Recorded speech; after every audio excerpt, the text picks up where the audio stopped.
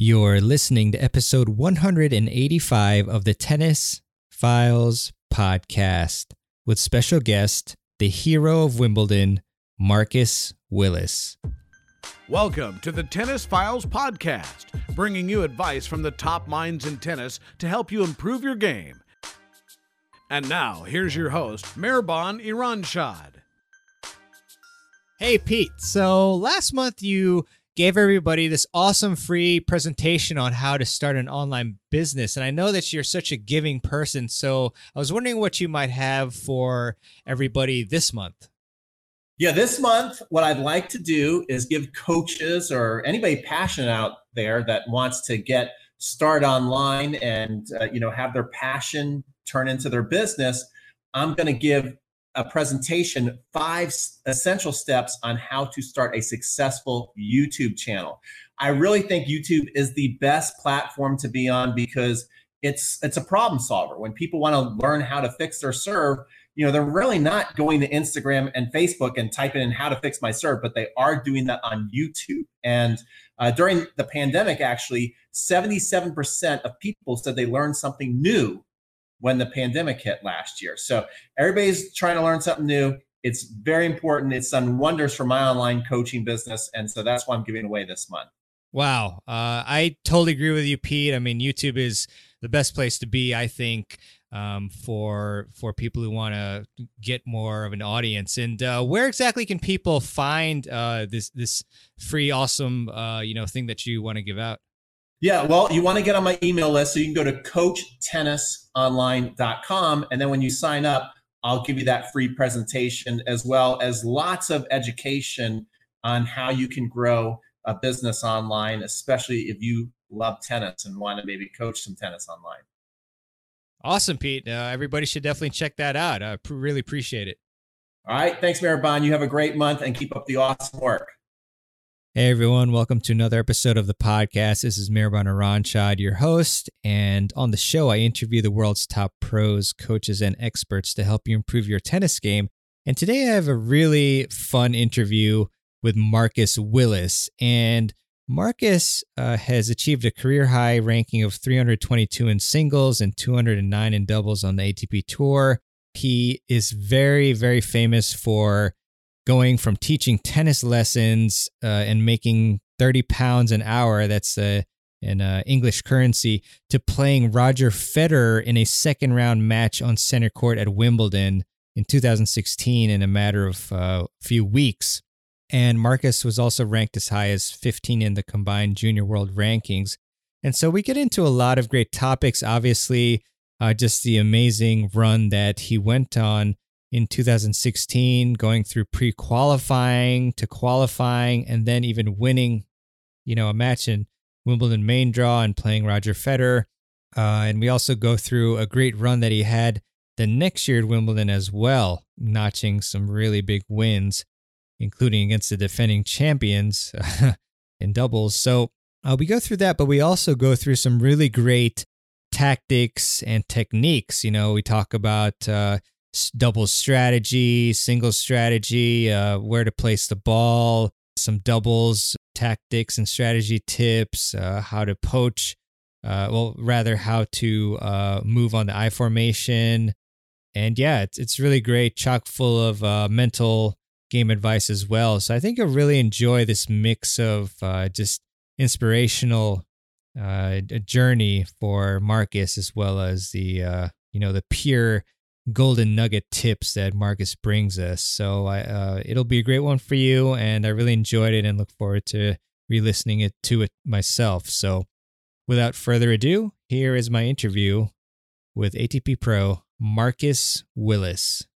Hey everybody, welcome to this episode of the Tennis Files podcast. It's really a pleasure and an honor to have Marcus Willis on the podcast. Just an amazing story, as I'm sure many of you, if you're tennis fans at all, have heard about, his run at Wimbledon. And, he's a great example of somebody who has battled adversity and come back and really done great things. And I'm really excited to speak with Marcus. So, Marcus, thanks so much for coming on to the podcast today. Thank you for having me. It's great to be here. Yeah, for sure, for sure. I'm really excited to dig into your career and the things that you've been doing and continue to do. So, as the viewers know, I give kind of a more elaborate intro of all your accomplishments before we started speaking. But, I always get very interested in how people get their start in playing tennis. So I want to hear your story, Marcus, about, your first time picking up a racket and how you got into the sport. I actually played badminton because my mum was a decent badminton player back in her day. And then my badminton coach started doing this mini tennis session on a Thursday, which I joined in.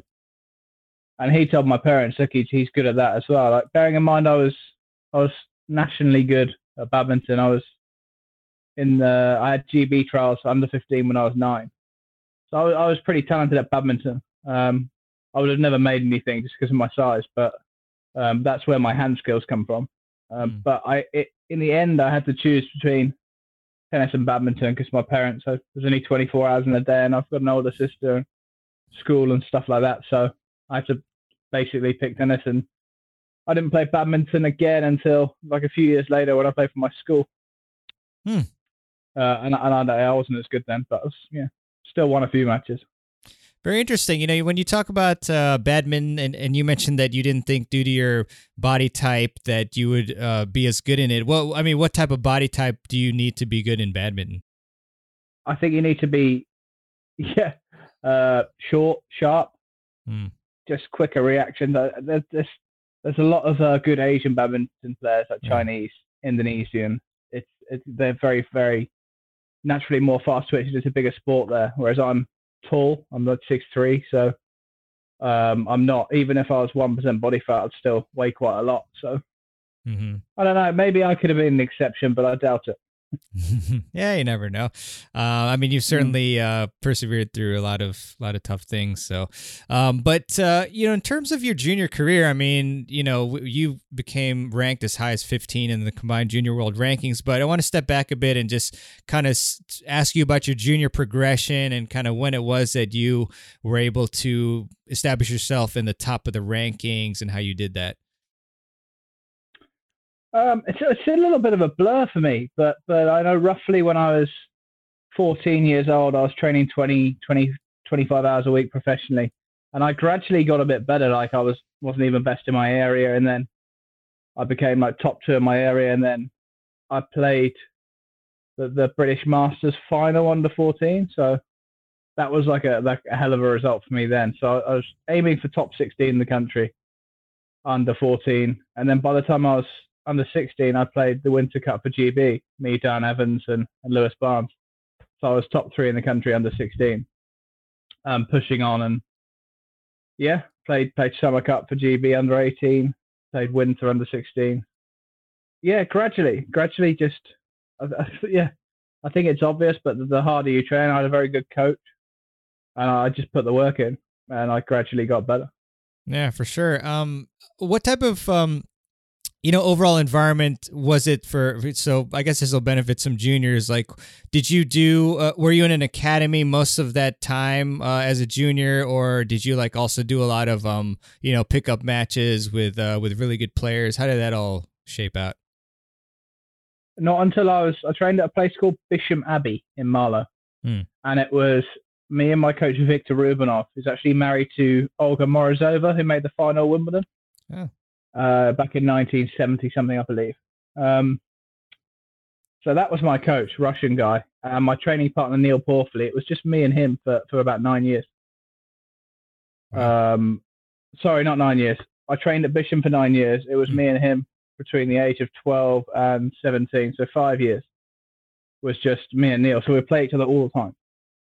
Obviously, we were playing tournaments around the country and stuff, but we'd do basket drills and we'd do our routine. Then an academy came in with tons of good players. There were 11 of us in the top 100 ITF juniors at the same academy. So it became, better for practice sets for sure. And more varied. And then when I was nearly 18, I got offered a contract to the LTN. I went there. But I trained at the same place for a good period of time. Very nice, very nice. Kind of taking a step back a little bit. We've talked before this episode about English Premier League and bless you, and Liverpool and Tottenham. And so, for those of you who are listening on the audio version of the podcast, I'm wearing a Tottenham Hotspurs jersey, and Marcus is wearing a Liverpool scarf. But did you ever, as when you were a junior, you played badminton, and I think that helped a lot. I'm sure with your, like as you mentioned, your touch and feel. Did you play any soccer or any other sports to make yourself into an athlete as well? I did at school. I actually ran for my cross country team for my school, so I've got a very good engine for a big guy. Yeah. So I did cross country for my school. Obviously, I was doing a lot of running for physical fitness with my tennis as well. Football, soccer, I didn't stop. I didn't play past the age of 9 or 10 properly because of injuries and stuff like that. But it's something I'd love to do when I retire, is play for a team. Just a weekend team. I love playing it. I play for fitness 5-a-side with some of my friends. Awesome.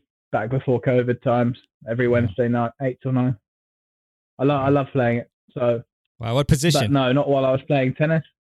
Gotcha. Midfield, attacking midfield a lot of the time. I played a match against Leicester City Legends a few years ago, and I played right wing. Wow. Right wing or right mid? Right mid. So a lot of running. Like the next day was hard because it's 90 minutes, and I'm not used to it. Yeah, for sure. So much fun. It's lovely being part of a team as well. Yeah, I imagine amazing for conditioning. Very cool, Marcus. And so, as we mentioned, you got to the very top of the junior rankings. At what point in your junior career did you decide and conclude that I'm ready to become a professional, or that I want to do that?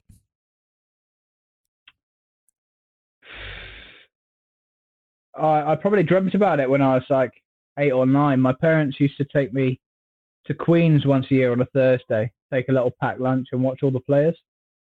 And I sort of fell in love with Goran there. He was like my idol. Yeah. Every year we'd try and watch Goran if he was still in the tournament. I got an autograph off him, and I thought I'd love to play here one day, be a pro. When it became a reality, probably 13, 14, when I started doing well nationally, I thought, okay, like I always dream big.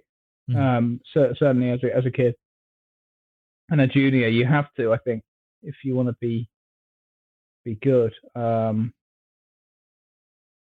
So probably from the age of 13, 14, I thought this is something I want to do in my life. Yeah, but professionally. That's awesome. The thing is, a lot of people they dream big, but it seems like they don't quite connected by putting, the dreams into like an actual plan, and then, putting in the hard work. So like what allowed you, to do that, apart from just the dreaming? I said my Russian coach, he's very strict. I needed a bit of, I still do now. Like I'm quite relaxed about stuff. I needed to really understand the work ethic and what it took. And I really did work hard. All those years. It's just off court I messed around a bit, but once I learned that you got to put the work in on court, that was a big turning point for me. Gotcha. I'm just thinking back now. It brings back all the memories of training. My parents obviously paid for my coaching. That helped. Driving me around everywhere. I was getting changed on the way to school. So I'd do training in the morning, get driven to school, and then go back for training again. So my mum and dad were taxi drivers for a while. They lost out on a lot of their own lives. So without that, there's no chance I would have made it. Yeah, definitely shout out to your parents. They're so integral. We talked about like the need to train hard, and that, sometimes you'll get in these phases perhaps where maybe you're relaxing, but then you realize you have to train hard again. So, what do you do? Like, I'm curious about the technique, for people who feel like, I'm in this sort of rut and I feel like I'm lazy, but I know I need to actually push myself. Like, what's some advice you can give to really like jumpstart that change, to working hard? I was very lucky. I was had a coach with me on court, and if I didn't put the work in, he'd send me home. Mm-hmm. I got kicked off. Okay, I got kicked off court a couple of times, so I knew if I didn't put 100% in, I'm gone. But I would say to people, surround yourself with people who you fear a little bit, like a coach. You got to put yourself in the right environment, otherwise it's going to be easy to just tap out whenever it gets hard. That's why people pay for personal trainers as well. Coaches are important. And for me, it was actually, I'm gonna miss out on playing points here if I don't work hard in the drills. So I was scared of that because I love playing points. So it was like an incentive, but there was consequences for me not working hard. And if I was not scared of someone, but I wouldn't mess with them. That was me as a personality. I needed someone like that working with me. Yeah, I think that's an excellent point. There's books out there on like finding out your personality and then like what makes you tick and whatnot. But I know my particular personality type, I need accountability. I need somebody to, push me, because I actually, for when other people ask, for favors or for deadlines, like I, for whatever reason, like do that without a problem. But for my own internal things that I want, I actually need accountability. And, obviously, the old adage of surrounding yourself with the 5 people, or basically you're a product of the 5 people that you surround yourself the most with. So if you have a, hardcore Russian coach that'll help you achieve good things. I didn't know 5, but yeah. So it became my life. Yeah. I'd wake up in the morning, I'd eat early, go to training, and everything I did was to make myself a better tennis player.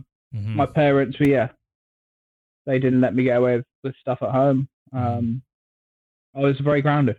So I think that was important for me, to have a normal life outside of tennis as much as you can as well. So actually when you go home, now you're going to do the washing up, you're going to help with the chores, you're going to, you don't get home and, I'm going to stretch and you need to be sucked outside of tennis for a little bit. I do.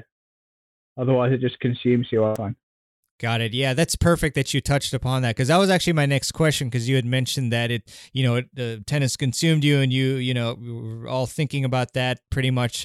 But then, I was going to say, could that be like too much sometimes for players if like all they think about is tennis? Because I've talked with some mental performance coaches, and they've said like, sometimes what people do is they'll attach their personal worth with tennis, so that like if they lose, like they think that they're a piece of crap or something, so that can be very detrimental. But it sounded like you were able to also have this other part of your life so tennis wasn't everything. Kind of, I just didn't think about tennis sometimes. Like I'd do other things like homework, or, I wasn't thinking about tennis when I'm told to load the dishwasher or go and put the compost out or something like that. But yeah, I was obviously a tennis pro, and that was the way I lived. But I do find, certainly as I grew up, even from a young age, like as soon as I'm off court, I want to talk about soccer, I want to talk about other things. What I struggle with traveling with quite a few other tennis players is people who go to dinner and talk about tennis all the time, and strings and certain rackets and weights. And it just, for me, I love the sport, but it became too much sometimes. So yeah, that's something I struggle with, and I couldn't really switch off from it. Yeah. No, I mean, that makes sense. Yeah, so it's something that is very personal, I'd say. But your environment, environment is very, very important, and you can change that if you're lazy and you're getting away with stuff or not quite working hard. You can really change things. Like if you want to lose weight, I don't buy chocolate, I don't buy crisps. It's controllable. If it's there, I'll eat it. So I put myself in a different environment, and it's much easier. Not right now, but in general. Yeah, sure. Yeah. No, I mean, it's amazing, like, to your point, like, if you have your cell phone right in front of you, then it's very easy to, when you hear a ring, you pick it up. But if you have it in the other room, you're not going to hear it. You're not going to pick it up. So it's the environment thing. Same with the snacks and so forth. So great point. Oh, yeah, I have my notifications off on WhatsApp. I just have, I check it every so often. Yeah. Because, if my phone, especially with some of the group chats I'm involved in, Like I'll be on my phone all day. It's bad enough. I'm on it too much anyway. But as I said, you've got to, if you want to improve anything, not just tennis, you've got to give yourself a different perspective. 100%. 100%, man. So, yeah, I mean, great advice there. Very important points. So going to your transition from your junior career to the pro career, I'm curious about how that was like for you, how it felt, the differences between, ITF juniors and the pro tour and all that. My transition was okay. I went from obviously being a top junior. My first year on the circuit, I was like 550 ATP. Which is all right. But I thought it was going to be easier. I wasn't ready for the shock of staying at the Grand Hyatt on Fifth Avenue in New York, playing a slam, to going to the wrong train station in Romania and nearly missing sign-in for qualies by myself. That all happened within 6 months. I didn't know it would be quite so difficult. As I said, the junior tour, you get everything paid for. You have a traveling coach with you. You live a good life, and then, by the way, you're going to Norway by yourself. Where's the destination? I'll look on the fact sheet. Okay. And men's tennis, it's futures level. It's difficult. There's just more good players. You can't get away with playing loose games. That's it. It's not like it was such a jump up from juniors to seniors. It was no. You can't get away with little things, but those little things in a match in tennis is huge, right? 5% one way is huge. The difference between winning 6-4, 6-4 or losing 6-4, 6-4. But yeah, I probably thought it would be a bit easier than it was, because while I was still a junior, I qualified and made final. It was my first futures event with the LTA, and I didn't make another final till I was 23, 24. So I thought, it would be easy. I made a few semis, but it's a very difficult transition, but I feel like if I was going to work with a young player now, I'd have them prepared. Yeah, sure. I'd have them not just playing junior tournaments, playing a few futures here or there abroad. Because in the UK, it's you're in your comfort zone pretty much. Yeah, for sure. It's interesting. So I feel like I'll be good for juniors who want to learn about the transition. Yeah, no, 100%. And, we'll talk a bit more about, but, you have a lot of experience teaching as well, teaching tennis. I'm curious, you mentioned, and the tour is like so difficult, but you mentioned that you had made that final, and then there'd been, a few years since the next one. I mean, what do you think? Why do you think that was? Like, were there, I don't know, did the grind kind of get to you, or was it just an influx of more players, or what was it, you think? I was pretty sensitive, so I went to the LTA for a year. I lost my funding. I didn't lose my funding. I still have funding, but I lost my place at the LTA because they didn't think I was serious enough. Now, I was the second highest ranked out of the 8 people in the group, and I had the second best fitness test scores. Wow. But it was a case of people thinking I wasn't serious, and that peed me off, and I probably buried my head in the sand a bit. I actually worked hard at Sutton, but I thought I'd never had like a social life, really. I didn't go to my prom after party. I sacrificed a lot. And I think at the age of 22, 23, when I'm living by myself, I thought, you know what? I'm going to go out a bit. I'm going to live like a normal person off the court. Sure. I always had talent. I always got good results from a futures level, but I was very alone. I didn't have a traveling coach. Everything I did was me. And I think that's pretty impossible to do alone when you're 22, 20, 21, 22 years old. Yeah. As a young man with my personality, which plenty of people have. I didn't realize the importance of surrounding myself with people who bring the best out of me. And I kept myself in the game. I wasn't awful. I wasn't out doing drugs and stuff, but like,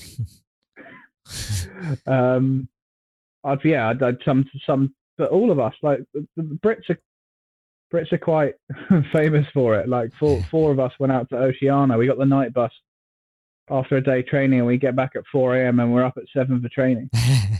And okay, we turned up and we did it, but like, you're not giving 100% then, are you? Right. But when you're 22 and young and carefree, it's like, I'll be fine. Got a tournament next week. It's all good. Yeah. So it's lack of professionalism. That's my personality, and it's also being alone. I lived a pretty lonely life from 21 to 24, 25. And it wasn't until 23 years old where I found my coach who took me to Wimbledon, where actually, no, after a day of training, I couldn't think of anything worse than going out because I couldn't walk. I put the training in very, very hard. And okay, yeah, occasionally I'd have a few beers with friends or at the club, or have the occasional night out. It wasn't like a regular occurrence. I was working pretty hard, and that's when I got my form back and the results came back.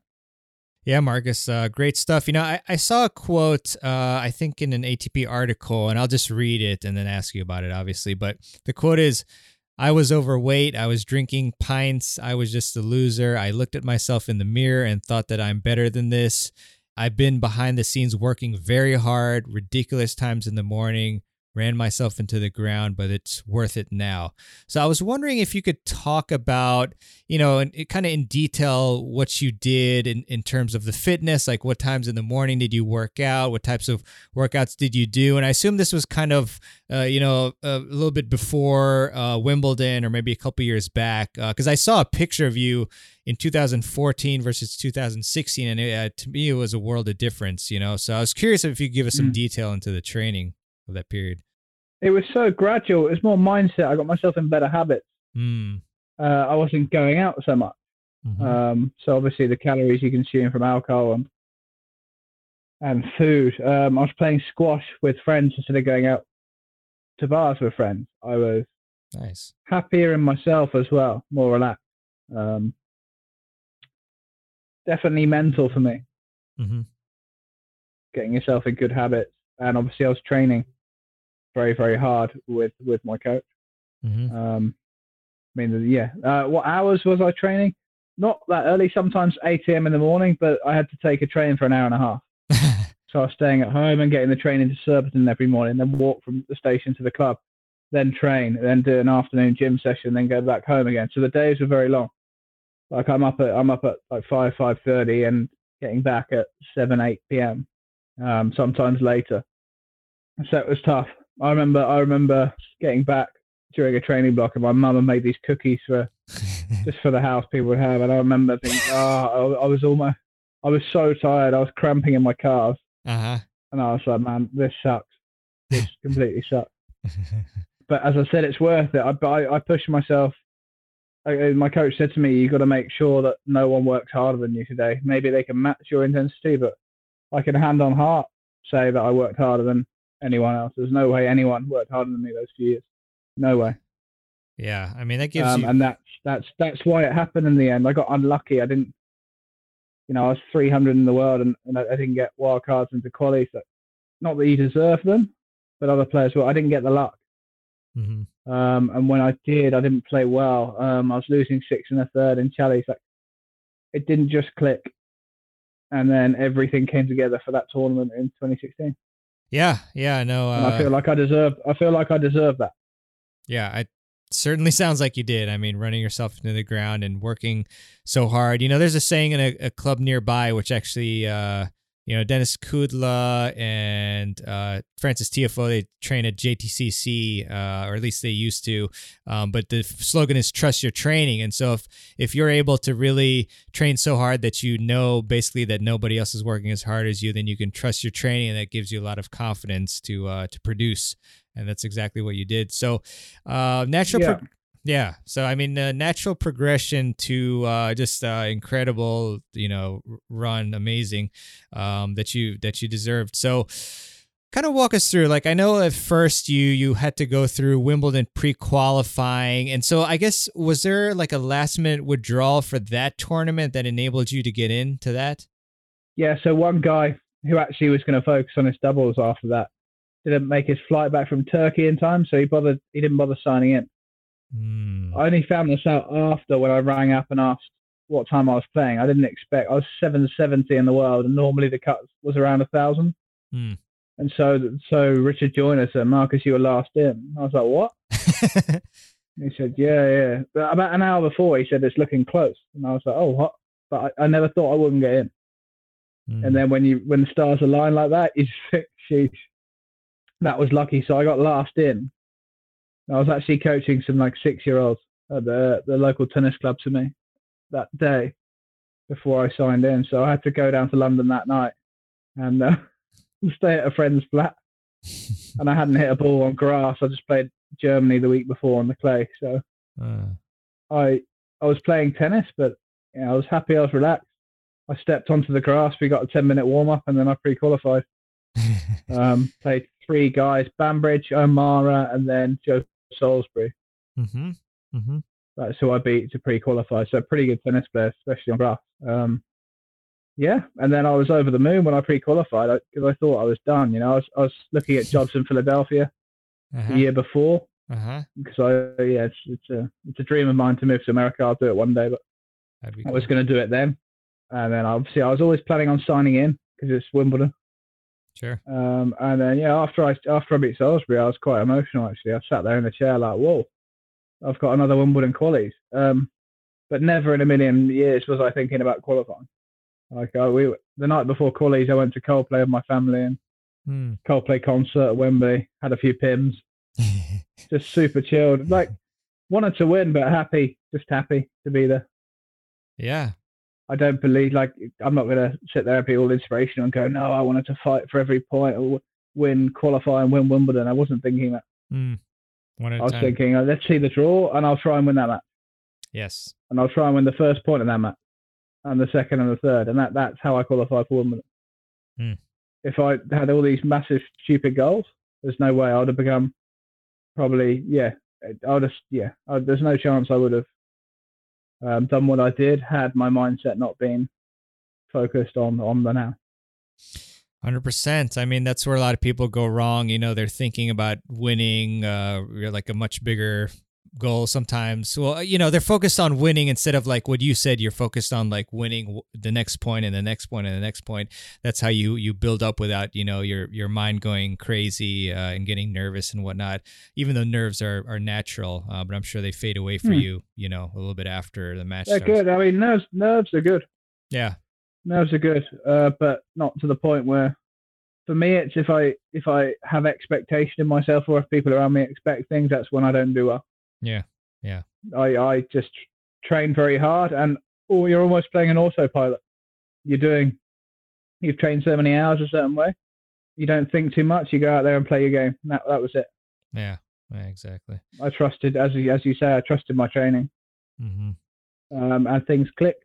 And a couple of times I played Wimbledon qualies before. I had some awful matches. Yeah. I made second round when I was 18 qualies, beat Amir Delic, who was made third round of Aussie that year. And the next round I played horribly against Stoppini. Then I played Wimby qualies a few years later, and I couldn't hit over a forehand. I just become. Someone said to me, "Oh, that's like the easiest draw you've got." The guy hates grass, and I couldn't play. I lost 3-3 because I was thinking and getting consumed by crappy little comments around me. Yeah. That's huge. That just underscores how important the mental mindset is, So it's very interesting, because you go from pre-qualifying, still great players, but then you play qualifying, you win that, and I'll kind of hold off on the story, but I'm curious about like the different levels, let's say, between pre-qualifying and qualifying players. Like, how much difference is there really in between those players' games, and how much did you have to raise your level of play or strategies or anything like that? Well, my first round qualies, I was 6-1 down in 17 minutes. Yeah. So it was a bit of a shock, but I do think that when you play better people, you up your game. But yeah, the standard is a massive difference. I mean, the guys I beat are good players. They're all doing very well in doubles now, but they're winnable matches. It wasn't like a huge shock when I beat them. It wasn't the way they play. Like, you're always going to get chances. That I don't know. It's all about time with tennis. Like, the better players don't double fault at 30, or they take the ball half a step earlier. They put the ball an inch closer to baseline than someone else does. It's not like if you're watching them hit, you wouldn't go, "Oh, he's better than him." But over the course of an hour and a half tennis match, it's just the little things. But you can really feel the pressure when you're playing better players. So and it's a big step up. It's more than junior to futures, I'd say, from pre-qualies to qualies. Huge difference. From qualies to mayor, if you get a seed in the main draw, it's tough. But like guys that are 90 in the world obviously aren't much better than guys 110 in quality. Right. Qualifying, actually, the 3 matches I played in qualifying were tougher than my first round. Even though Berankis was top 60. He was 54, but I just beat Rublev and Medvedev. Yeah. Pretty nice wins.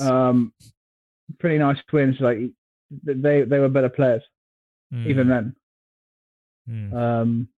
So when you beat 2 guys that good and you keep your level high, it was kind of a step down. But I've managed my nerves really well against Berankis. Like I got myself in some sticky situations. I got out of them well. Yeah. It was all about holding my nerve and hitting my spots and playing my way. Because I was playing that well. I sound arrogant saying it now, but this is how I was playing. I was just beating those 2 guys. So Berankis, yeah, winnable. Sure. Winnable. Nowadays, like, forget it. But right then, in that moment, you've got to accept whatever moment you're in and mentally prepare for your next match. Yeah, 100%.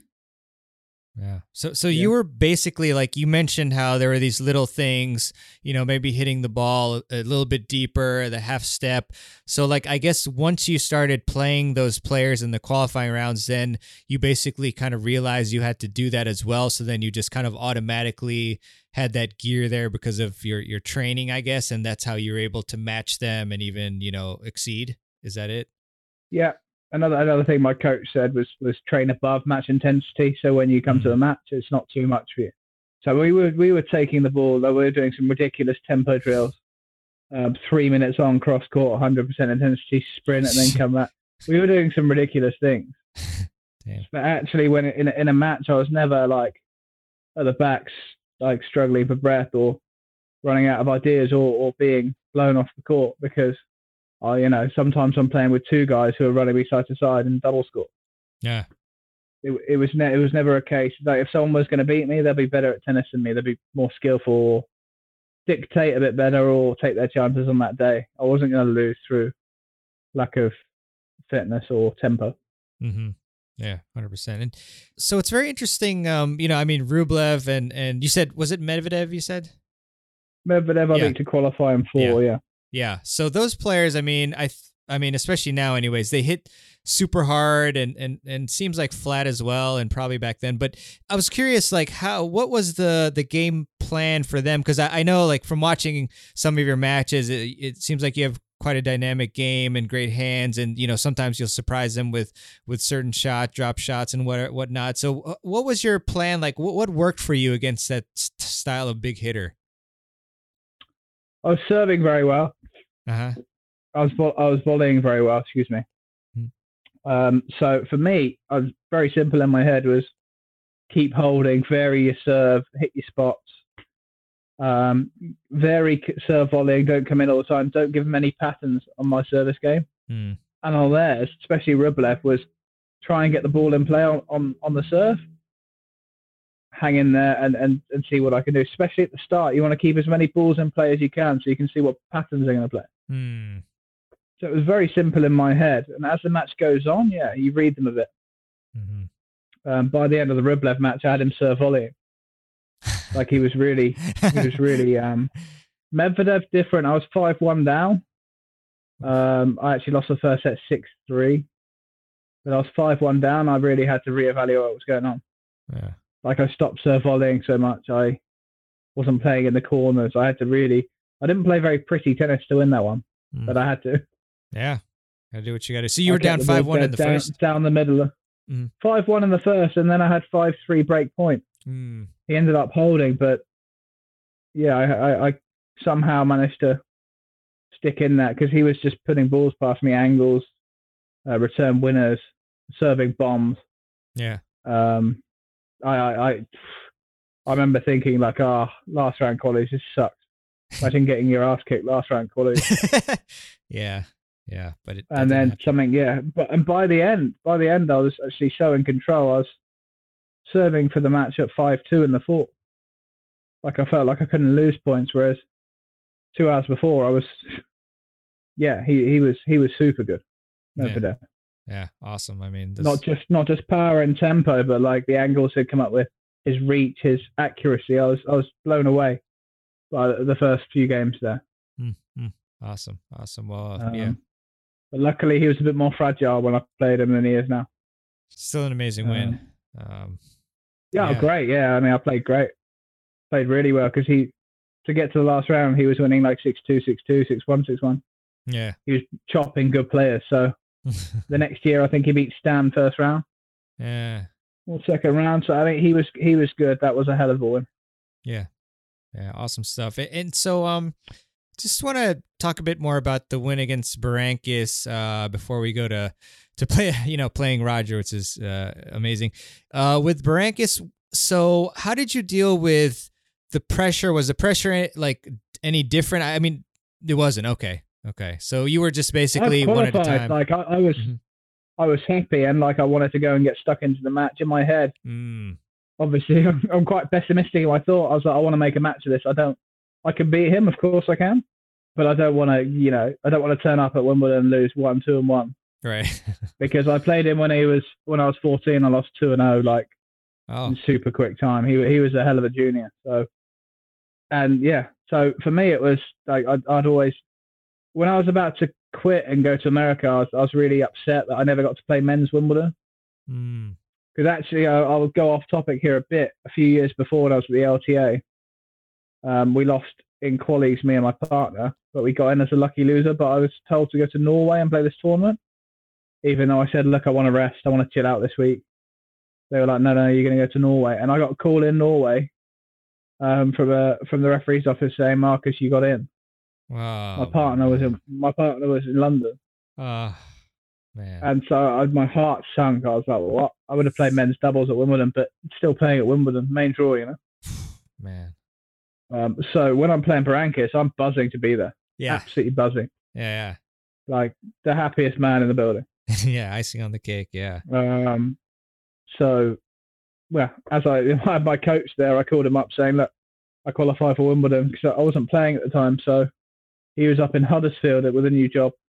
I was like, do you want to be my coach for Wimby? He was like, hell yeah. No, sorry. I think he was at Wimbledon before I was. Yeah. But yeah, so he obviously prepared me for my match. And then I had a plan and then I went and won. Yeah. Well, so yeah, as I said, I gave myself the best chance. Yeah. Well, if you remember, what was that plan? Just curious. Again, very simple with me and my serve. With him, God, you're taking me back now. There's only 2 or 3 things. I think my coach said he likes to, when he runs around his backhand, he likes to go inside out and then inside in. It's like patterns. Interesting. He says, yeah, he gets a bit tight sometimes on his second serve, hits the ball very flat, backhand better than forehand, blah, blah, blah, blah, blah, stuff like that. But it was more about, he hit with me before my match, was the physical preparation. Very cool. But yeah, if you give me too many instructions, my head explodes. Yeah, I mean, that you're not alone. I think that's a big thing too, as you know, with coaching as well, when you're coaching people, players, and you give them like too many things and it's better to just focus on a couple things. So smart of your coach. So, yes, obviously we want to get into the match that you played, second round, Wimbledon 2016 against Roger Federer. I mean, what were your emotions before the match, and then how did you try to, maybe if you felt like you needed to kind of calm yourself and whatnot to get ready? Honestly, I was in such a good headspace that all I thought was, it's pretty cool. You get to play Federer. I was excited to play on centre court, and I knew it would be a big match, but I was like, it's pretty cool. What am I going to do? What am I going to do? Like, how am I going to win? Nice. I got out there. I think I won like 21, 22 points in the first set, but lost 6-love. So I just got a bit carried away on the big points, which is what Roger makes you do because he takes the ball so early. So you feel like you have to do something special. When I got down and relaxed, it was actually a pretty good match. Yeah, I mean, I was a point away from serving for the third set, I believe. Break point at 4-3 in the third. So, yeah, I was giving him a match. Yeah, for sure. Performance. But in my head, no, it was like, this is cool. Whereas if you think about it from the outside, if you're watching on telly or if I was watching a friend, I'd be like, whoa, this is mad. Yeah. But me at the time, I was okay. I was all right. Nice. And I'm glad I was actually, because yeah, you don't want to be a rabbit in headlights out there. Yeah. No, 100%. What was similarly? What was the game plan of like 1 to 3 things that you wanted to do against Roger? Well, in his first round against Guido Pella, he looked like he was struggling to get short and low to his backhand. Looked like he had a bit of a back problem. So this is war, right? So I was going to target that, keep the ball low to his backhand side. But apparently he had like an injection the night before the match, and like he was just stepping in and crunching. Oh man! So that was the plan, as well as look after my serve. But I was in a bit of pain actually in the third set of the Berankis match. This is why I lost, by the way, guys. In the third set of the Berankis match, I felt my ab go a little bit. So I served, although I served 9 aces, like I was in quite a bit of pain. And then the adrenaline kicked in and I was fine. But I remember in the warm-up, I didn't hit a serve over the net. I was really struggling to get up. And I had some ibuprofen, some like heat gel on it. But yeah, it was tough. And then when you're getting serviced like that on centre court, you find a way to get going. Yeah, definitely. So once once Roger, he adjusted. Well, I guess he had the shot right, and then he was hitting these great low backhands. Then what did you end up doing kind of instead to try to win, and you made it a competitive match? Very very much vary the serve. Mostly, more often than not, serve volley. Because when I was staying back, what I didn't realize about him was how solid he was. People think Roger Federer, flashy angles through the leg tweeners. He did none of that. He kept the ball close to the baseline. He was measured. He dictated the point. He didn't go for anything too crazy at all. And I was blown away with that, actually. I had a lot more balls in the court than I thought I would. Just in, nothing special, deep, early. I was expecting, to like look one way and him hit a win or the other. But it wasn't like that. I don't think he needed to, but actually he's unbelievably solid. And when I didn't serve volley, he was very good at putting the ball deep in the middle of the court and slow, and then standing just to the right as I'm looking of the centered baseline, just creeping, looking for that forehand. So your options are either go down the line here, try to go for a winner, or if I don't get it cross court or deep enough, he's going to have me on a piece of string. And I didn't like that feeling. So when I serve volley, he's blocking. Okay, he's going to put some good returns in, but that's my best chance of winning most of the point. As soon as he's neutral in a rally, it's obviously his favourite to win the point. So I just kept trying to make the first hit or even bring him to the net. I wanted to play the match as much as possible on my term. So if Roger's coming in on his terms, no one wins. No one wins anyway, but I brought him in a couple of times when he didn't want to be brought in and had a bit of success from that. But yeah, whatever I tried, unless I needed him to have a very bad day and me to have a slightly better day. And it can happen. Sure. But odds are it's not gonna. So there we go. And they shut the damn roof. So that didn't give me any more of a chance. It's unfortunate. So did it start raining a bit, or it was forecast for rain? I think it did rain. Okay. But when they told me that, I was like, okay, no worries. Yep, all good. But looking back, I remember the final against Murray he played when that roof shuts. When the ideal scenario to play Roger is a little bit of wind flying around, the sun up there. Right. A few things to level it out. Yeah.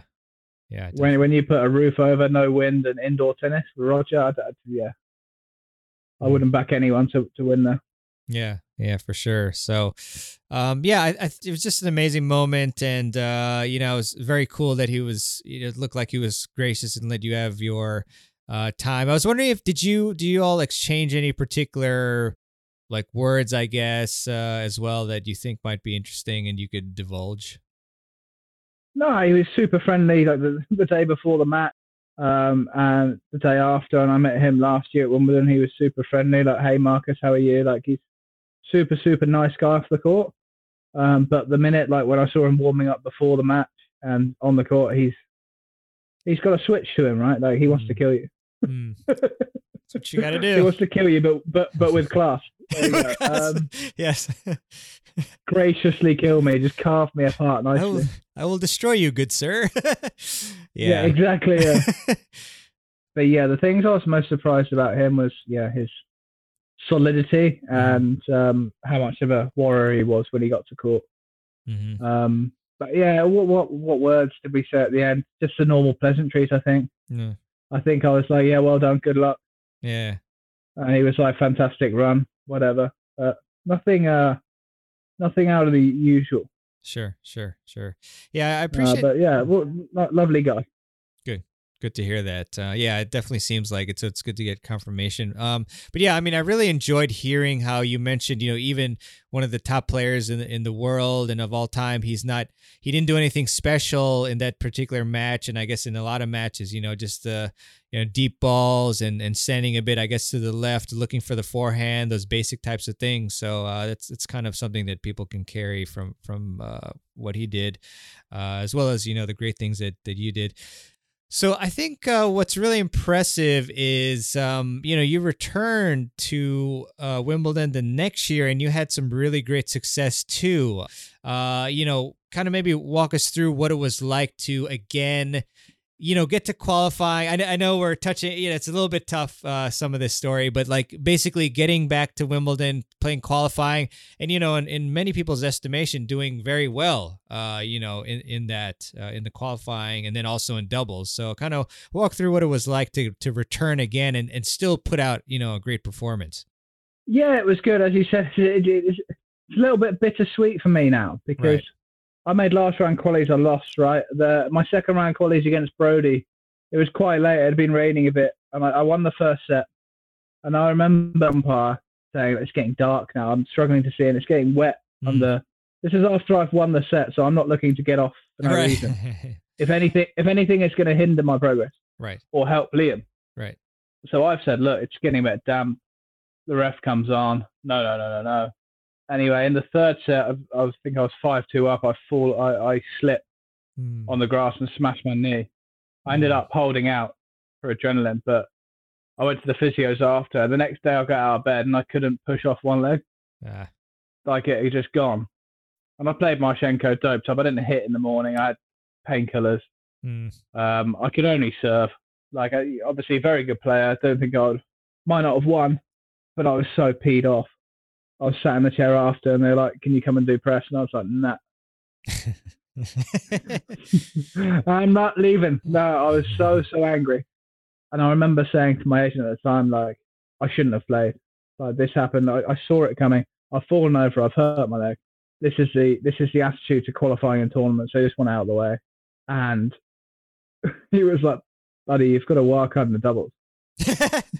Yes. Wimbledon's my favorite tournament. It's not Wimbledon. I love Wimbledon. I was just very bitter and very disappointed. Right. At the time. So I did the interview like this through gritted teeth. Nice smile, yeah.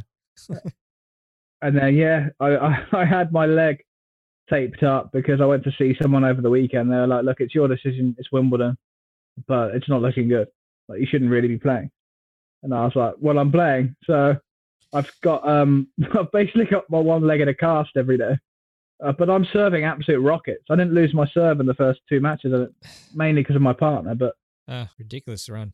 Yeah, so we're 2 sets down in the first round, got through that, bit nervy start. And then we play Heather Mahou, and we're thinking, oh dear.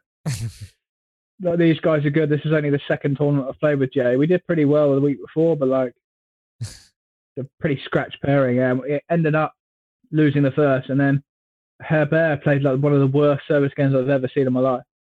Like, one missed volley and 3 doubles on the baseline. Wow. And then Mahou did the same. So we're 5-1 up. We've won the second set 6-1 in no time. We're settled with these guys. And then all of a sudden we just started playing unbelievable. Like, we win the third in a tie break. Like, they've called a double fault for Jay on their set point to go 7-5, and I've challenged it and it's in. He said hit an ace. Like, we've played a great tie break, and then we're 5-4 love 40 in the fourth. And I think Jay missed a return, and then I've hit a return that lands before the net twice, and then we lost the fourth set, like 7-5, like that. And we're like, gone to the toilet with Jay saying, no, we need to win this. We need to win. And then luckily we played a really good game to break, and we just held all the way to the end. But this is middle Saturday. My parents were a bit bummed because they missed a U2 concert, and they love U2. But they said, like, it's well worth it, man. Like, I just thought, imagine if we lost in 5 from having those 3 match points. Yeah. Like that would be like, and they missed U2 concert. That would be rubbish. But it was middle Saturday. All the drunk people were coming in, and it was like a Davis Cup atmosphere. There was chanting. Cool. Court 3, my favorite court. Like, it was just bliss. Like, I came off after that match, like, so elated. It was like a feeling like the year before after I beat Berankis. Like, it was just I felt on top of the world. It was amazing. Yeah. That's ridiculous. So unexpected. We ended up losing to the eventual finalists, like 3, 4, and 6. They were just better than us. But yeah, made second week of Wimbledon. Made last 16 of the double. Yeah, pretty good, man. And had I mouthed off in an interview, I probably wouldn't have been there. Yeah. So it's good. It's good to keep your mouth shut sometimes, guys. Sure is. Yeah, I just kind of pause and think about the ramifications. Yeah. So that's amazing, though. I mean, you had that knee injury, and then I guess you just kept it kind of isolated and gradually. It was like halfway up.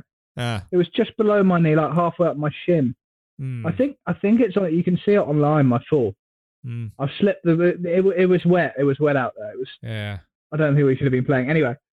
My knee's gone the wrong way and hit the ground in the middle as I'm trying to change direction. Yeah. Luckily, it got much better. Obviously, I wouldn't have been able to play singles. Let's put it that way. Okay. Wow. Man. It was painful, like really painful.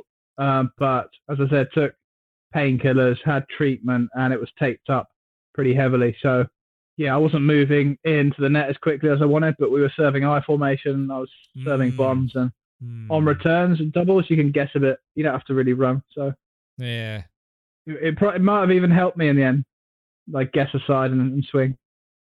So yeah, that's true. Curious. I should be grateful, if anything. Yeah. I mean, things happen for a reason. That's interesting. Yeah. With the I formation, I'm curious to ask you this strategy question. How does the person at the net in the I formation, how do you decide which side to call you guys to move? Like, what's the thought process? Very simple. So the guy at the net calls it. Okay. He'll put his finger out. He'll point in one direction. And you just say yes or no. Okay. And then he'll show you where he's going after that. Yeah. But so my job is to serve one way and move one way, and he covers the rest. Yeah. I'm just wondering though, like, do you have any tips on like what side? Like, say you're the net player and you're like, okay, I have to pick which side. Like, what do you usually think about when you decide on the side, or is it just like totally random? Well, as a net player, you want the volley. Or you want them to give them the toughest return. So there's something called the natural body swing, the natural body shape. So if a one-hander's backhand will hit across themselves, that's the easiest shot, right? And same with the forehand, it's easy to hit across. So if you serve to someone, a right-hander on the ad side, if you serve to their body backhand, the net player will more often than not go left. Because that's the way they're naturally going to swing. They've got to hit this return, fade it down the line. If you get the serve right, that's quite a hard return to master. Yeah. And the net player's covering the middle as well. Yeah. So you've got to think, if they're swinging across their forehand, but the natural body swing is, across your body. Gotcha. Thanks for that. That's really. So if you cover that as a net player, you're going to be pretty successful. But there'll be some players that have really good down the line returns. So you've got to work it out as you go along as well. Yeah, I think that's going to be very rare, especially for, a lot of the people listening, 3.5 to 4.5, a few 5.0s. So that, the natural body swing is a great concept. Really appreciate you letting me know about that. So, and I mean, just got to say it. I don't think you mentioned, but Mahut and Herbe, I forgot how to pronounce it, but they were the defending champs, right? Like they won Wimbledon the previous year, and then you beat them. Champs. Yeah, it's sick. That's really sick. Yeah, they didn't lose much at that time. Yeah. Like it was a huge shock to me. Like the guy I was staying with at the time said, like there was probably more chance of me beating Federer than us beating those guys. Wow, that's because but I mean those guys they didn't really lose. I think they won quite a few slams, and me and Jay's second tournament, like with British wildcards. Not played doubles together before. I was ranked 800 in the world doubles at that time. And you beat the number, whatever it was, 3 and 4 or I think something. I think they were third seeds, I believe, or second seeds. Yeah. Second seeds, yeah. Hmm. We were right at the bottom. Wow, that's amazing. Curious, did you receive as much press as you did for the Federer, the previous year, like for the doubles run? No.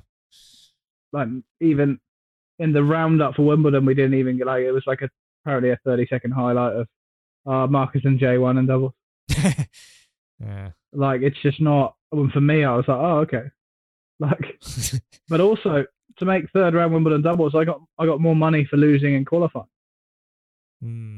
I got more money for losing last round quali singles and making last 16 doubles. Is that after splitting or before? No. So what did I get? I think we got £13,000 each for doubles, and singles I got 16K for last round. Wow. And I find that incredible. Yeah.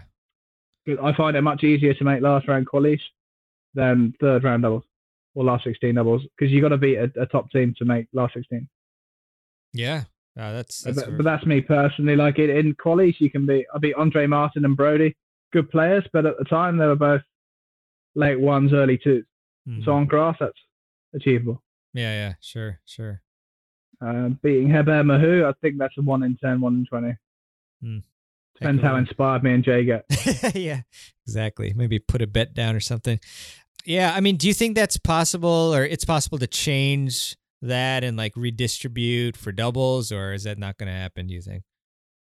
I mean, it's still you get to play at Wimbledon, you get 13K. Like, yes, I think you get 5K to turn up. It's not bad. It's not a bad life. Right. You're just never going to become a millionaire unless you're the Bryans. Like, yeah. But I don't think guys are playing for money. They get a nice life, and the potential to win a slam or set the O2 or. Mm-hmm. I don't think guys do it for that. But yeah, I don't see the money ever changing because I guess we're getting 13K each, me and Jay, so that's 26 grand that Wimbledon are losing or paying us. Mm-hmm. Whereas singles are just paying one person. Right. So just on the nature of you've got two guys to pay. Yeah, you're going to get less money. Yeah, it's tough. Yeah. And also it's not for what. I find it interesting to watch, but it's not as watched as singles most of the time, right? For whatever reason. Yeah. That was like, I mean, if you ask the average tennis fan, name 10 pairs playing right now. No, it's tough. I don't think a lot of them would name more than 4 or 5. Yeah. Whereas singles players, you go bang, bang, bang, bang, bang. Yeah. That totally it's just not as. Also, the courts you play on, like you don't get to Fender or Court 1 until the final or semi. Yeah. So. Yeah. It's just the way it is. Yeah. I wouldn't know how to change it, but I wish the Dubs guys did get a bit more. But yeah. Like, when someone says to me, "Oh, there should be more prize money at futures level," yeah, I think the level should, but how? How are we going to get more money? There's no one watching. Yeah. So what you can't just magic money. You can't just magic money from nowhere and give them to people because they deserve it, right? So I don't have a helpful answer for you. Yeah, no worries. I mean, it's like I don't know what else besides redistributing, money from somewhere else, other tournaments or something. But yeah, the cut's very much at the top, but yeah, I'd like it filtered through a bit more. But I think even the top guys are thinking that, but. I think the guys that are being paid very well are making a lot of money for the sport. Mm-hmm. Whereas guys 600 in the world aren't making any money for tennis or the ITF Tour or ATP Tour. So it's the way of the world, isn't it? It's tough, but it's the way it is. Yeah, it's like whoever's... Just got to try and get up there and play the big tournaments and beat these guys. Yeah, like whoever's... Good luck to you. Yeah, good luck. No, for me, I had to do it. I had to pre-qualify, qualified, and I got my paycheck and got to play at Wimbledon, but nothing comes easy. Yeah, for sure. I had to break even. I had sponsors. I had a couple of sponsors that helped me out when I was young. I wouldn't have been able to play without them. So it takes some real grafting for most players. Yeah. Yeah, for sure. It seems like it's just, they pay according to how much you're bringing into the sport. So, yeah, it's a tough situation. I think so. Yeah, that's how I read it. Yeah. Yeah. So, Yeah. Marcus, you as we touched upon earlier, you've taught a lot of players. So I know we've gotten some great tips from you, but I wanted to ask you, in your experience from teaching players, what are maybe one or two of the biggest mistakes that your students have made that you have kind of focused on to help them fix their game? Well, I think even now it's more mindset, and it's people and players want to be feeling good, like rallying. They want to hit all these balls and feel great hitting cross court for 30 minutes, or play points out of the hand. Let's play some points out of the hand. Whereas it never happens in tennis. You've got to make sure your serve and your first ball are good, or your serving patterns, or your return. Like when at pro level, like the point's over within four shots most of the time, right? Right. And people are focusing on eight and beyond. They're focusing on the 10% of points that happen in a match. They want to get into rhythm from the back and have long rallies. Whereas Djokovic has got a very, very good serve and very good return. He doesn't just rally people out from the back all the time. He's very, very effective. His serve and first shot are amazing. Yeah. But people, because they look at highlights from a match, you'll see a 30-shot rally and you'll think, okay, that's what I got to do. It's not really interesting watching aces and unreturnables and serve return winner. It's not. But that's what tennis is a lot of the time. And even now, the attitude is, you go to tournaments, you see people hitting all these. Sometimes people are not even practicing returns, or like, let's just hit a few serves over at the end. I've trained at academies and even the National Tennis Centre when I was younger, where you're going like 3 or 4 days without serving. You're doing technical stuff and movement drills and playing points out of the hand. Hold on, not hitting any serves. So I think that's still a problem, and I was guilty of it as well. You want to feel good from the bat, right?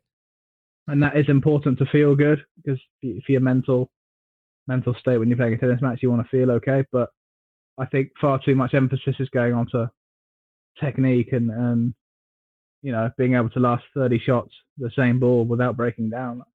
Yeah. Okay, it's important, but why don't we focus on the weapons? Yeah. So that we don't have to do those 30 shots all the time. Yeah, it'd be nice to avoid those. Those are painful. Yeah, I mean, you've got a big engine, but for most people it's tough. Yeah, but like a lot of players, I mean, even like I love watching Diego Schwartzman play. Yeah, yeah. Because he's a little guy, but he takes the ball so early. Mm-hmm. Like, he must be horrible to play against. He's not just running and not missing. Yeah. Like, he's got weapons. That's why he's good. It's not. He can, of course, he can rally all day, but he just. I don't think he particularly wants to or has to. Yeah. I don't think if he wasn't as aggressive. Yeah, that's what I'd say. Just focus more on your game and making your weapons even better, rather than focusing on weaknesses. And like, you don't see John Isner doing cross country running hours and hitting 400 backhands cross court, right? He's gonna be practicing serves. Yeah. Yeah, Raonic isn't gonna. Yeah. Well, Schwartzman's not gonna start chip charging. Right. Make sure your strengths are even better. Yeah. You've got to put some emphasis on your weaknesses, but if you do, that's my advice to players. Yeah, that's really good advice. And Rublev isn't going to start serving volleying unless he played you and he gets pissed off. Exactly. Yeah. I think if I played him now, he might not need to. Yeah, well, you never know. But no. Hey, what's really funny? I went and watched some of your matches on YouTube, and I think there was a match against Ilya Marchenko, which was a tough one, obviously. But he actually commented underneath that video, and I found out that he has like a YouTube channel and he posts like drills, and he's actually he's actually hilarious. Like I don't know, I was laughing a lot. So I don't know. He was fired up that day in my face. He was in my face a bit that day. He's a nice guy, but I was pissed off with him that day. Sure, I could totally see that. I think I was pissed off at the world that day, to be honest. Yeah, it's. But no, it's good. It's good having personalities in tennis. I'll check him out. Yeah, definitely. Yeah, I thought that was pretty cool. I'll try to talk to him about it. But yeah, and I noticed too. I think it was that match where, like, when you're walking to the net to shake hands, you kind of gave like a little bit of a laugh to maybe your box or your a friend, just like, I mean, what could you expect, right? I mean, you're injured, No, not as such. I think he got like super fired up and a couple of people in the crowd started like cheering when he was missing a bit, and I sort of told them not to, like, calm down, like, it's not good etiquette. And after he won, he sort of went like that, like, in their face. And so, no, it's fine. I would have done the same. Okay. But I just found it like, I just found it fun. I was like, oh, really? You like this wanker? I would have done exactly the same. Oh, no, I would have done exactly the same thing if someone was chirping away at me for a while. Sure. I would have probably done exactly the same thing, but I just found it quite amusing. That's all. Yeah. Okay. It was. If you would have seen what I saw, you would have found it funny. Like, I was like, oh. Because I was thinking that's exactly what I would have done, and I'm on the other end of it now, and it's yeah, it's one of those things. But yeah, no, I was hurt. I managed to play pretty well. I was just peed off because he's a nightmare for me, Marchenko. I don't think I would have won, but I could have got a set. I could have maybe won. Right. Maybe. Right. But there was no chance I was winning that day. Yeah, I mean, I really, really struggled with my movement. Yeah. It was hurting to the point of, like, it made me angry. Yeah. No worries. But no, he's a class player. Bad matchup for me. I probably would have lost, but I'd have liked to at least felt like I had a chance that day. Sure, yeah, like you have the best opportunity, best shape, and all that. But I mean, like we talked about, amazing doubles runs, pretty sick. Yeah. I mean, actually, what is it about Wimbledon that really gets you to perform so well? Is it the grass? Like, is it the atmosphere and, like, home country? Is it like everything? Home crowd, grass, traditional tournament. I've loved it since I was a child. So yeah, I don't know. I don't know that. It always brings out the best in me, though. Yeah, awesome, man. Awesome. Like, I really, you feel relaxed and at home and fired up, actually. Yeah. Well, quite the run. So, Marcus, I know you probably have stuff to do and all that, but I have a couple more questions if that's all right. Curious about just kind of moving forward, your current goals and aspirations. It looks like you're playing, a lot of doubles, and I'm seeing you on Instagram posting these stories of you traveling. So what's the current plan for you moving forward? Yeah, it'd be good to play some more doubles tournaments whenever possible. But at the moment, we can't train in the UK, so it's just a case of trying not to put weight on too much. Trying to work out when I can, and waiting to see what happens. Really, you can't be too proactive right now. So, to be honest, I don't really know what's going to be happening. Yeah, it's a crazy world. Are there any particular things that you're working on at this time that you want to improve in order to get to the next level and make more breakthroughs and so forth? Just my body, keeping my shoulder, elbow, everything supple. When I got onto the court, obviously doubles, different games, singles. So more positioning stuff, quite boring things like where to stand, where to put your first volley, where you stand to serve if you're crossing or doing I formation. It's a lot of tactical stuff rather than hitting loads and loads of balls. Like in singles, you have to hit a lot of balls. You have to serve every other game. In doubles, you've just got to serve every 4 games and be in the right position. So for me, it's about making sure like my body's okay. Yeah, that's huge. I mean, you mentioned where to put the first volley. Where do you actually want to put the first volley? Is it like deep and somewhat in the middle, or where is it usually? No, you don't. If you go down the middle, it gives the opponent a chance to poke. Right. So you've got to be. Again, you don't want to get them too wide on the angle. It very much depends who you're serving to and where you're going. Okay. But you want it central in their half of the court. Right. That's right. Yeah. And you don't want to ever give them the same shot twice. So when they hit a forehand, you don't want to give them the same forehand. That's one of the rules. Prevent the groove, like because people get into rhythms and yeah. But that's not always possible, right? So in the ideal world, you want to hit your serve and not come back, or your partner cuts off the volley.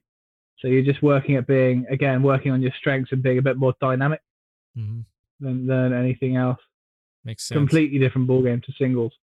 Yeah, for sure. Do you have any tips for players on how to develop a better serve? Do I have any tips? It's a lot of missed serves are because of the ball placement. I find that if you throw the ball not miles into the court, but either directly above your head or a little forward. Uh-huh. That gives you some momentum to get your body weight into the court, and you can add 5-10 miles an hour just by your ball placement and leaping into the ball. Gotcha. You can add more weight to your serve, but yeah, you want to be moving forward on your serve, like as you want momentum. Like you don't see good players like hitting forehands on the way back. Yeah, right. So it's the same with a serve. If you want to get the most out of it, you've got to be moving into the court. Gotcha. But with the weight, and you get 2 serves. Yeah, you get 2 serves. So your first one, I don't like it when people just like get their serve in, especially a lot of club players. I just put the serve in. Right. You can do that on your second. You've got a free serve. Go for it. Yeah. Why not? That's what I'd say to club players. Yeah. Get that swing going, swing speed. With the weight, just curious about the weight transfer, because you obviously want to throw the ball into the court. But do you agree with this concept that it's the serve is kind of like a shot put, where you're like loading, the back, and then I guess then you just transfer the weight forward? Is that kind of the key to the weight transfer? Kind of. Mm-hmm. But yeah, very much so with your weight transfer, back foot and then on the front. But it's a lot quicker, obviously. There's a lot more dynamic, and there's different ways you can start a serve, right? Yeah. But the concept is, you're starting, and you want certainly the finish of a shot put. You're going forward. Mm-hmm. Gotcha. Cool. Or a lot of players, even some pretty decent players on the Futures Tour or national players, just throwing the ball above their head and just using their arm. There's no legs, there's no momentum going into the ball. Yeah. It can be improved from a lot of players. Yeah. For sure. Yeah. Actually, I interviewed Nathan Pasha a couple weeks ago, and he, he's a doubles player primarily. And he mentioned that was actually one of his problems, that he found that he wasn't going into the court. So he started doing that more, and it helped a lot. So that's a great tip. Great tip. So Marcus, I just want to ask you where people can follow you and see what you're up to, any social media profiles, any websites, anything like that. Yeah, I'm at Willbomb90, WILLBOMB 90 on Instagram and Twitter. That's about it. Sorry for my content. Needs some work. I think it's quite good. I enjoy it. I keep it lighthearted and pretty factual. So yeah. There we go. For sure. No TikTok yet? Not yet. I'll probably have it in a bit, but I'm big stubborn at the moment. Yeah. Sounds good, man. Sounds good. I haven't really worked out what it is, but I'm sure I will. Yeah. So final 2 questions for you. First, as I mentioned, we're wearing our soccer team's regalia. Any thoughts on Liverpool, future outcomes for them? I think this season we want a good Champions League run. Uh-huh. And put pressure on City. I'm not expecting too much other than City winning the league. So our focus is top 4 and a good Champions League run. And get our first starting 11 back firing and fit again. We've got Van Dijk, Gomez, Matip, Henderson and Fabinho playing centre mid again. Just keeping people fully fit and hoping to sign Mbappe in a couple of years. We could all dream, can't we? Yeah, oh man, that would be tough for everyone. Yeah. Cool, man. Cool. Yeah, I'm just hoping we get Kane back personally for Hotspurs, but yeah, everyone would want Spurs Kane in their team. Yeah, he's ridiculous. So him and Son, but great stuff, Marcus. So final question for you. You've given us a lot of great tips today, but I like to end most of my podcast with this question, which is, what is one key tip that you would give our audience to help them improve their tennis games? One key tip would be make sure it's enjoyable still. Mm-hmm. Make sure you're enjoying yourself. Work hard. I mean, it's depends on what level you are. For aspiring pros, make sure you're outworking everyone else. Trust your training. And for adults, listen to your coach and work on your strengths more than you're working on your weaknesses. Very good stuff. I would say that's how you get better or more scary to play against. Mm-hmm. Cool, Marcus. Someone who's okay at everything isn't as good as someone with a massive serve and a forehand. That's true. It seems like that's the minimum requirements these days for the tour anyway. But yeah, you're right. Yeah. So Cool, Marcus. Well, hey, thanks a lot. It was really a lot of fun. I hope you enjoyed going back through mostly fun memories, and we look forward to following you. And so everybody should go to Marcus's social media profiles. Follow him at WillBomb90, and we'll have those links to his social media profiles in the show notes on the show notes page. So, Marcus, thanks a lot for taking the time. Really appreciate it, and wish you the best. And we'll be following you. And hopefully things will open up, and you all can kind of ball out there again on the tour. So, thanks a lot for joining us, and really appreciate it. Thank you very much. Thanks, Marcus. All right. I really hope you enjoyed my interview with Marcus Willis. And Marcus, if you're listening, thanks so much for coming onto the podcast. It was really refreshing and fun to be able to DM with Marcus. And, he's quite friendly and has some great stories as well on his Instagram. So, and Twitter too, some nice posts there. So definitely be sure to follow him at WillBomb90. That's WILLBOMB90 on Instagram and Twitter.